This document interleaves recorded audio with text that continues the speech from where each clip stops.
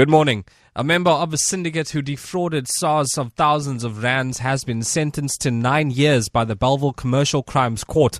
30-year-old Ryan Peterson was convicted on 21 counts of money laundering and 18 of fraud.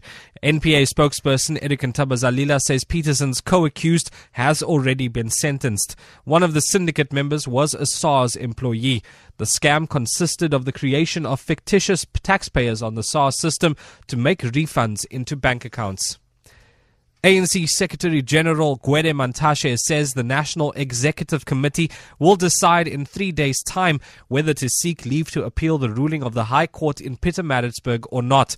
The ruling nullified the party's 2015 KwaZulu-Natal elective conference.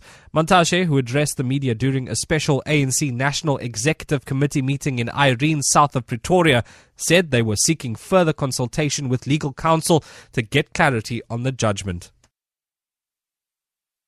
Within 3 days, we must appreciate whether this decision is appealable or not.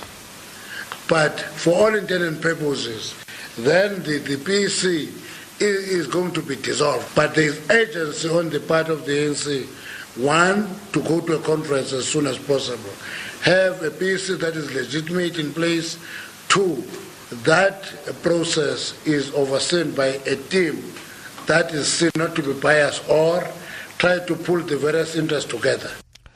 Ratings agency Moody's has further downgraded Britain's credit rating, saying the government's debt reduction plans are off course.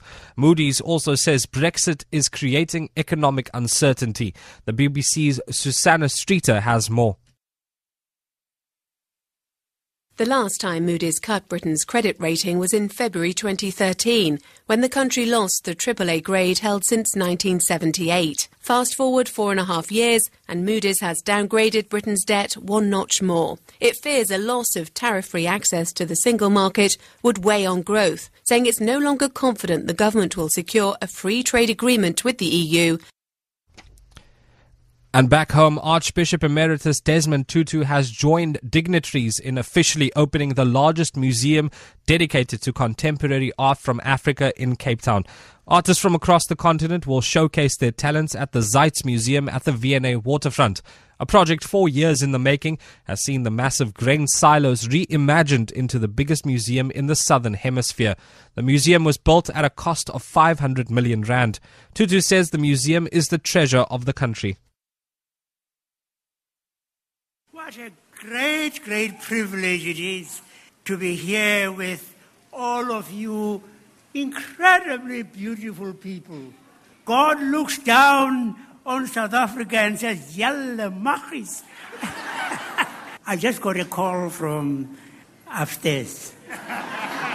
Yes, Mariba says, this is what we